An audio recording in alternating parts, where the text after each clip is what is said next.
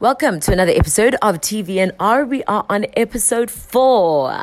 I say I'm excited all the time, but I really am excited about this one because a lot of people are very fixated with what happens on screen. But every now and again, I come up with a whole lot more people who are fixated with the ideas of being the ones to create the incredible stuff that we see on screen. I'm talking about the actual creators of our TV shows. And if you're one of those people, you want to keep listening to this podcast, which, by the way, is also now available on YouTube. If it's your first time tuning in, we're on YouTube, we're on my IGTV, and all major streaming platforms. But today is all about how to get your TV show idea green lit.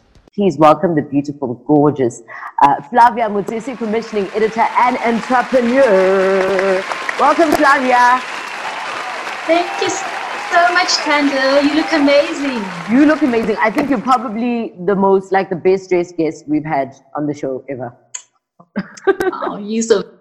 Thank you. And it comes easy for you because other than being a commissioning editor, you actually own a boutique as well. How did that come about? Like, how do you go from being a commissioning editor and then opening a boutique?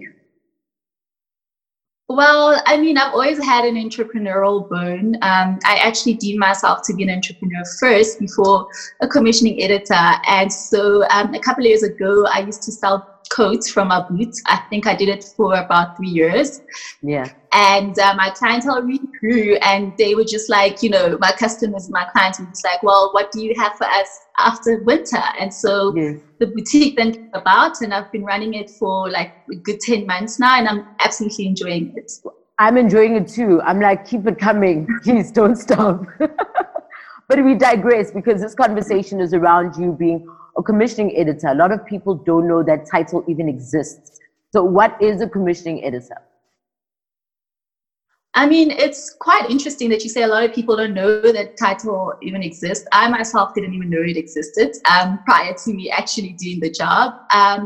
And essentially what a commissioning editor does is you are known as a broadcast executive. In other countries, they do call it broadcast executive. And essentially what you do is you project manage and you oversee projects. So you develop, you originate, you source out and you manage productions for the broadcaster that are in line with the broadcast standards and productions that will make our viewers happy, because that's the whole point of the content being there. So essentially what we do is project manage and oversee the whole process and give creative, strategic and operational leadership whilst we do that as well. So long story short, if I have a TV show idea, you're the girl to say yes or no. Probably, yes. Not probably, you're being humble. How does one even become that? Because that sounds like such a senior, serious role. At what points, what are sort of the avenues you take to one day become a commissioning editor?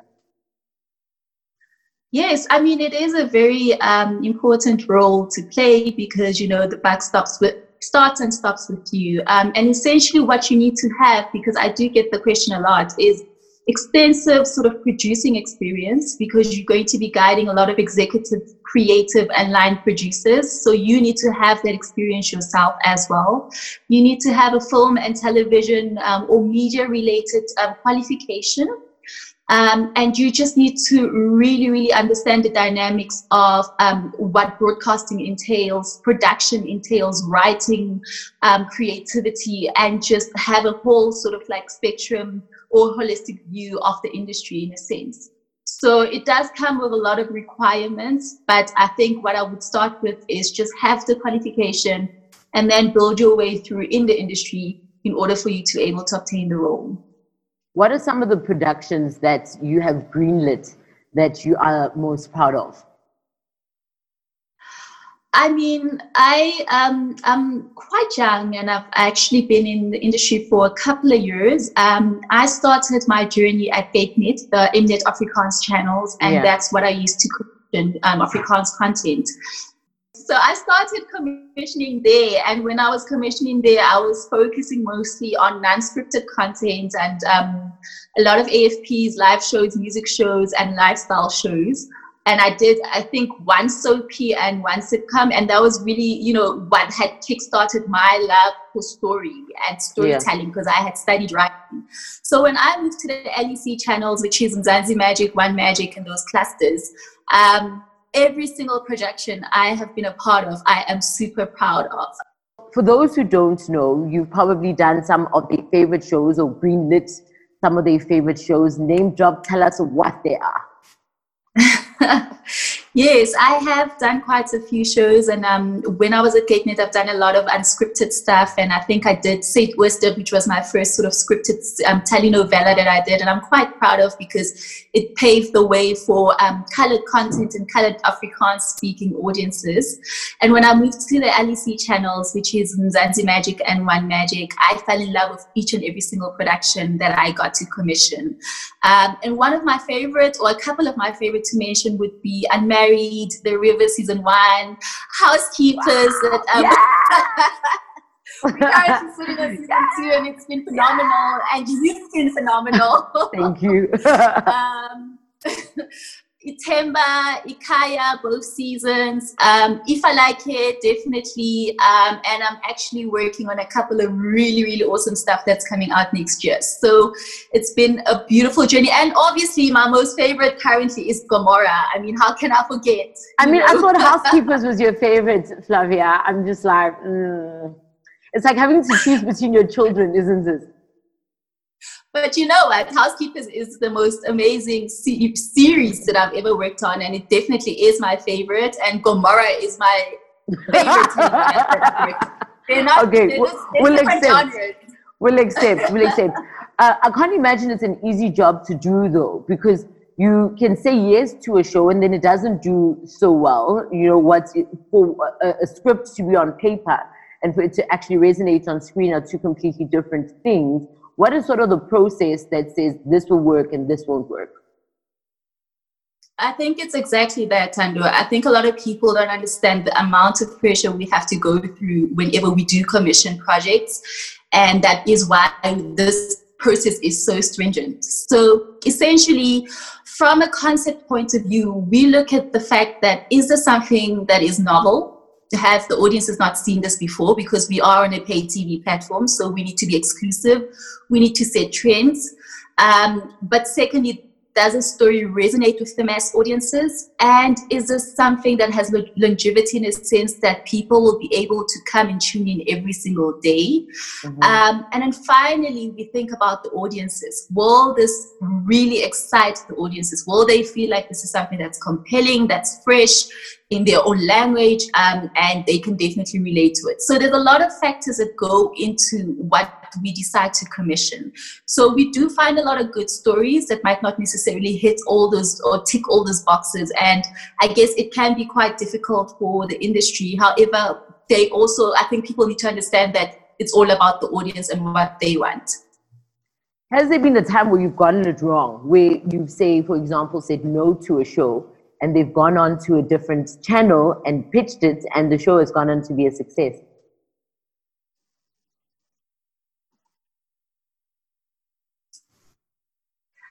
I guess what I'll say is, since I've been in the I feel like you're not answering the question. You're thinking too hard about it.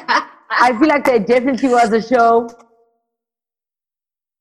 There was. Oh, to date, I'm not even going to lie. I haven't really experienced us saying no to a specific show and it had gone to a different platform. And from a scripted point of view, I haven't really experienced that as yet. Yes. If I'm a young person and I have a young production company, what is sort of the process of pitching a show to Mzansi Magic or One Magic?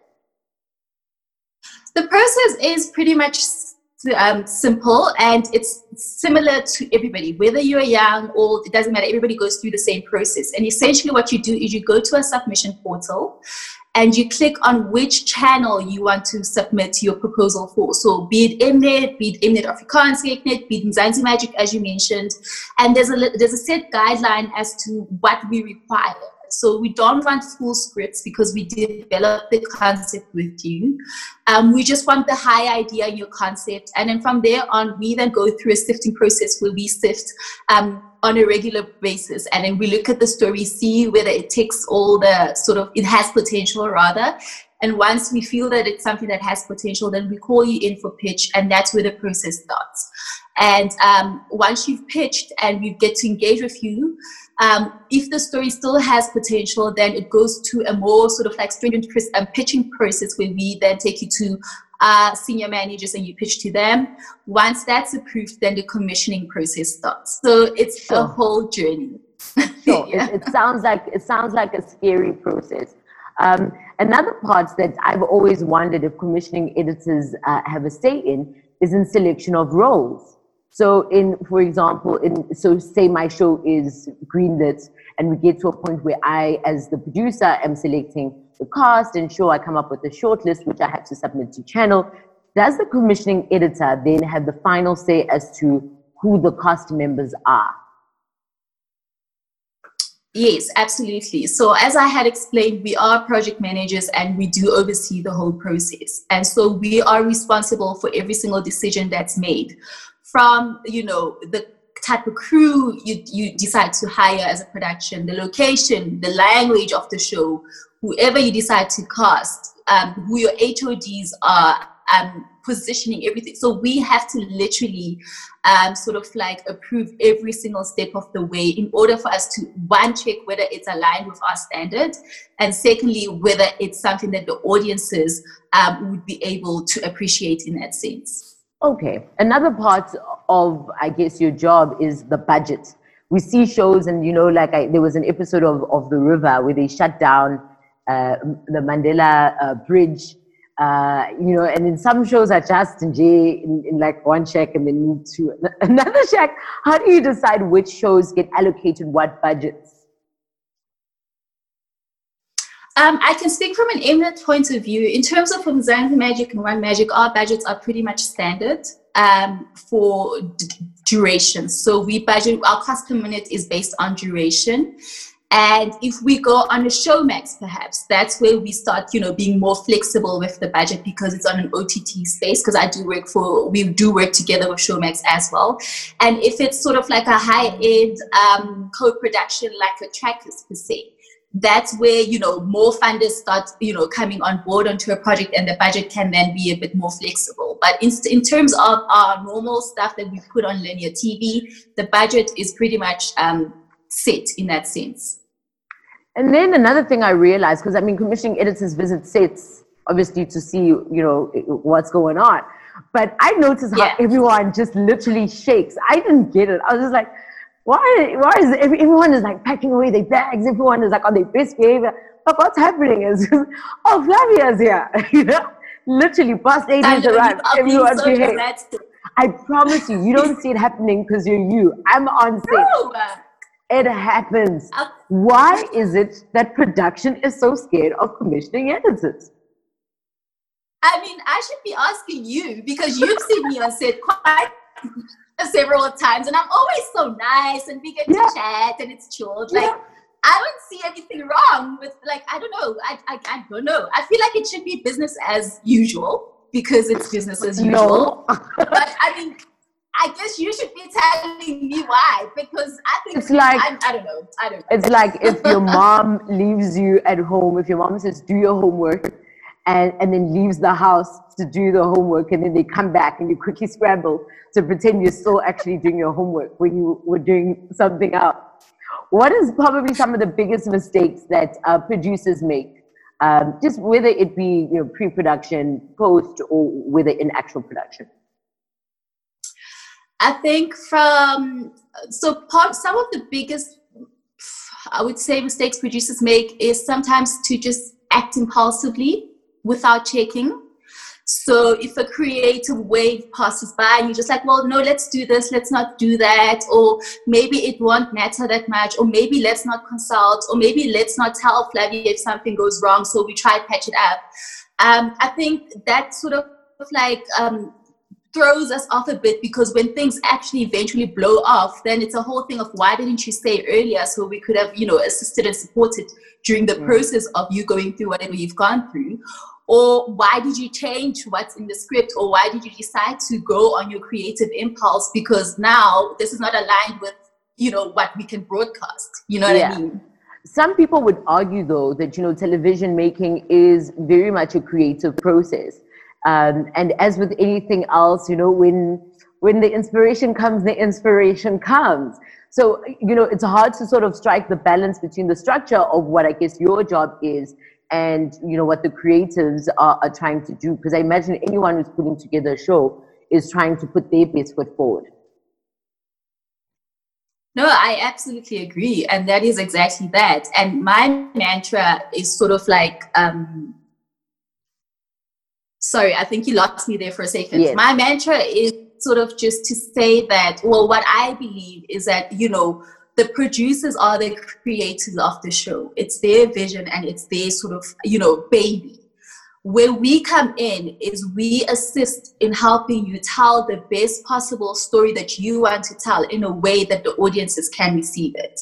Mm-hmm. And that doesn't mean that we're taking you away from your creative, but we're just saying bounce off and check with us, because you might, go on this creative tangent, but then at the end of the day, we might not be able to showcase or broadcast it because of BCC complaints or regulations that we have to adhere to. And that just becomes counter-effective.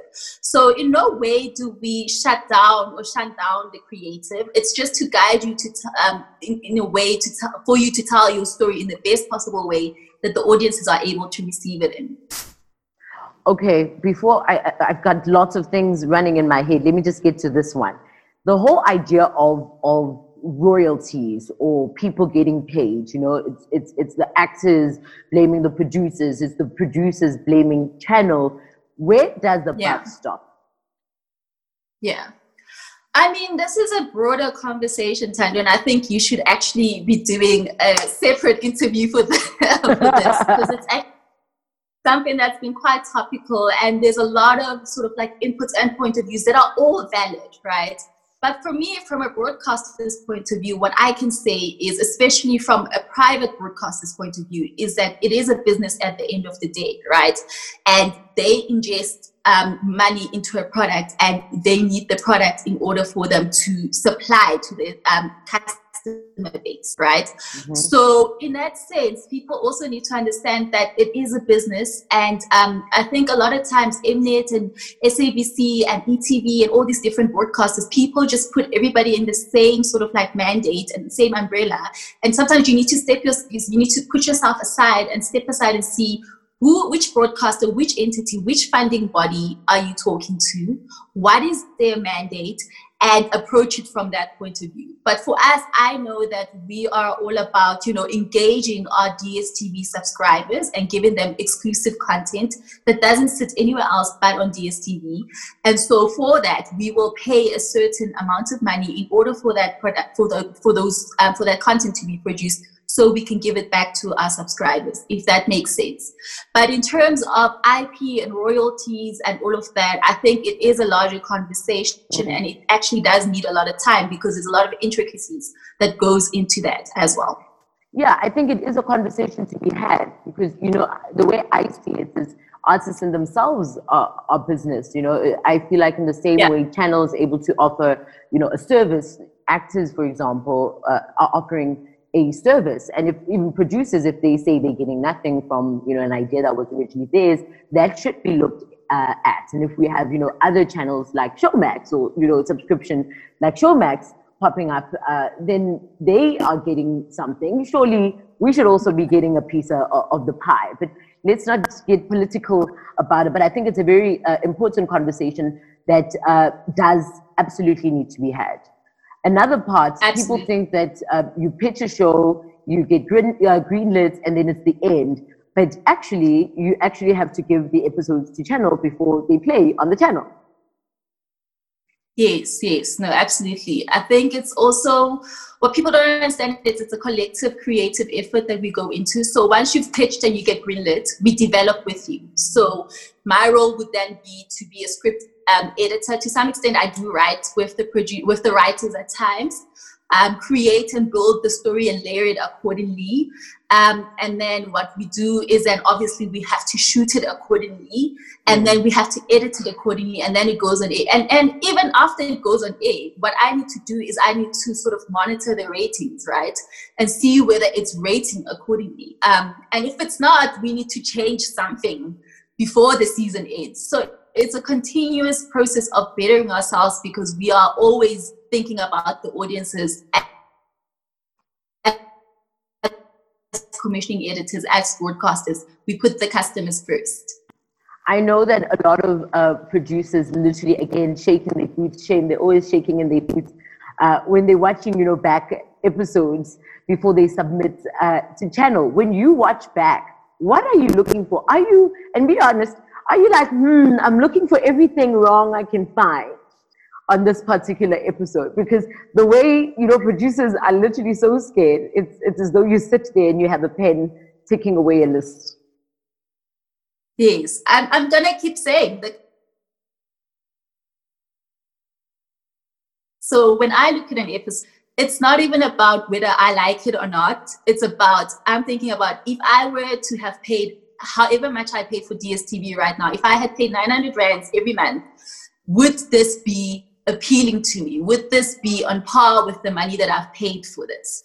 So what I look for is quality. I look for story. I look for technicalities. I look for performance. I look for everything, just to ensure that we give the best possible product to the viewer by the time it goes on air. Okay, we're going to wrap it up. The last part, the point of this whole podcast is to show people that there's so much more to this beautiful industry than just what you see on face value, and so many, different aspects of it that people can venture into. How important is it when pitching a show to have a background or experience in productions? Are you going to want me to have produced 3 other shows before you commission my show?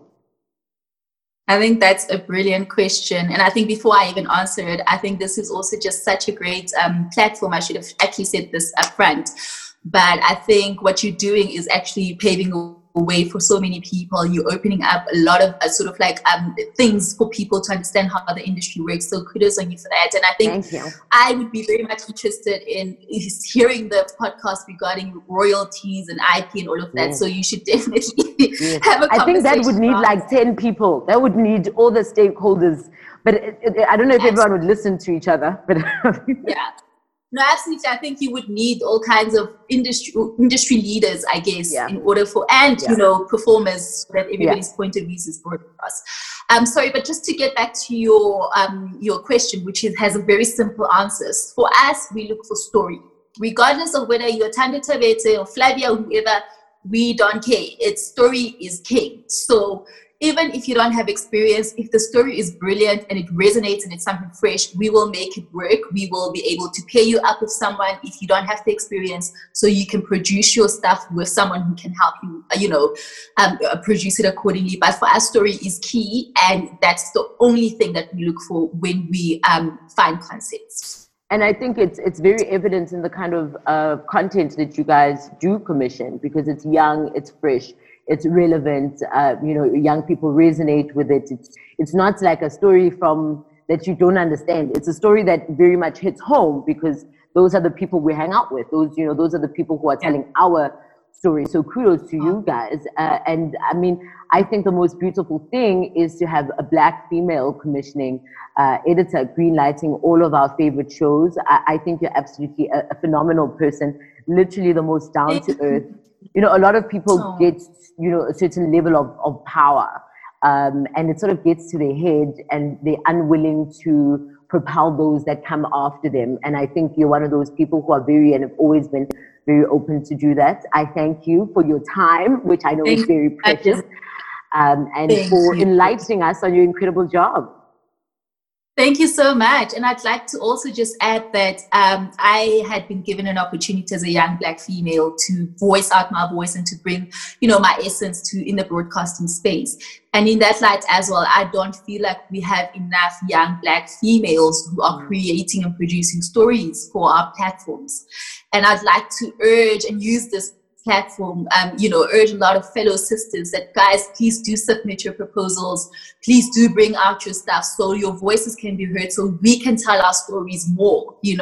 I think there's a lack of strong Black females that are in the forefront and leading productions and leading writing rooms. Yeah. Exist. I don't know why they have not been coming up front, but we are there. We are accessible. I think I think it seems daunting. Like for a lot of people, it seems like, you watch a show on TV and it seems like something that's for everyone else and not for you. And I'm hoping what this conversation does is bring it closer to home and make it more tangible and more accessible and more something that is achievable. Yeah. No, definitely. But we do need more Black voices out there. And we, as Mzansi Magic, are looking for different voices, whether it's women or non-women. We're looking for different Black voices to also tell our stories. So we are absolutely always looking forward to great stories. So please do send through your concepts and we will engage with you. And yes, thank you so much for the platform and thank you for your time. And I admire you so much. And I'm your biggest fan. I love your work on how this. I think you've really taken something that initially when the concept was proposed, it was good, but you've taken it to another level and you've just made it bigger than what it needed and had to be. So we celebrate you all the time and you are just the most phenomenal actress. Love your work. Oh, I love you. Thank you, Flavia. And thank you so much for your kind words and for getting on this platform and speaking to us. Thank you, Tando. Thank you.